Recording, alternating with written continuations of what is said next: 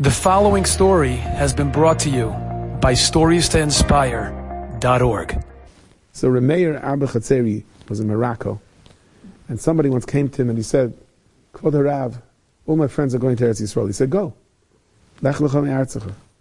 He said to him, but I don't know how to read or write. I never picked it up. They're going to come to Eretz Yisrael. They're going to have Parnasa. I'm going to come to Eretz Yisrael. I'm not going to have Parnasa. What's going to be? You'll have Parnasa.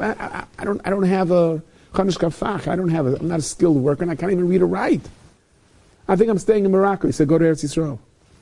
So he started again, I don't know how to read or write. So the Chacham told him, HaKadosh Baruch Hu is Zan, HaKadosh Baruch Hu nourishes, Mikarni Re'emim, Adbei Kinim. Re'em is the biggest animal that there is. Kinim are the little eggs of lice. The Eibishter gives them all Parnasa, and they don't know how to read or write either. Okay? Relax. This that you don't know how to read or write will be the source of your Parnasa. Which of course to him made no sense, right? Most people that don't know how to read or write, how does that become a source of your Parnasa? So he winds up coming to Eretz Yisrael. He comes up to some of those, they have for those people who make aliyah, some employment thing, and he's standing there. And the guy, they're trying to work with people and give them jobs, and he's all like, oi. And finally the guy says to him, what's your problem? So he says to him, I don't know how to read or write even. Like, what job am I going to get? I have no skills. How am I going to survive over here? So he told him, you don't know how to read or write? Come in. They sent him into a certain room.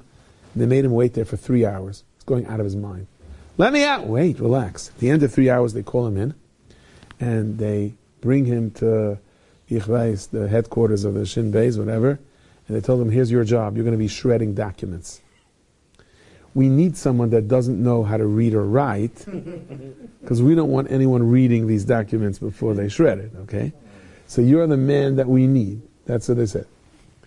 So they said, but the reason we kept you waiting there for 3 hours, we weren't sure you really don't know how to read or write. So we put you into a room full of magazines and newspapers, and we saw that you didn't look at any one of them. So you're our man. So he said he had the job for a couple of years. And at one point, he wanted to go on pensia, what's it called? Pension? When they go on pension. So they told him, we don't want you to quit the job because it's hard to find someone that mamish doesn't know how to read or write like you do. We need you for the job. He says, I can go on pension. So you know what they did? They gave him both the pension and his salary. A B, keep the job. Because just whatever you do, don't learn how to read or write. So he told him that was the source of his bracha, right? Enjoyed this story? Come again. Bring a friend. StoriesToInspire.org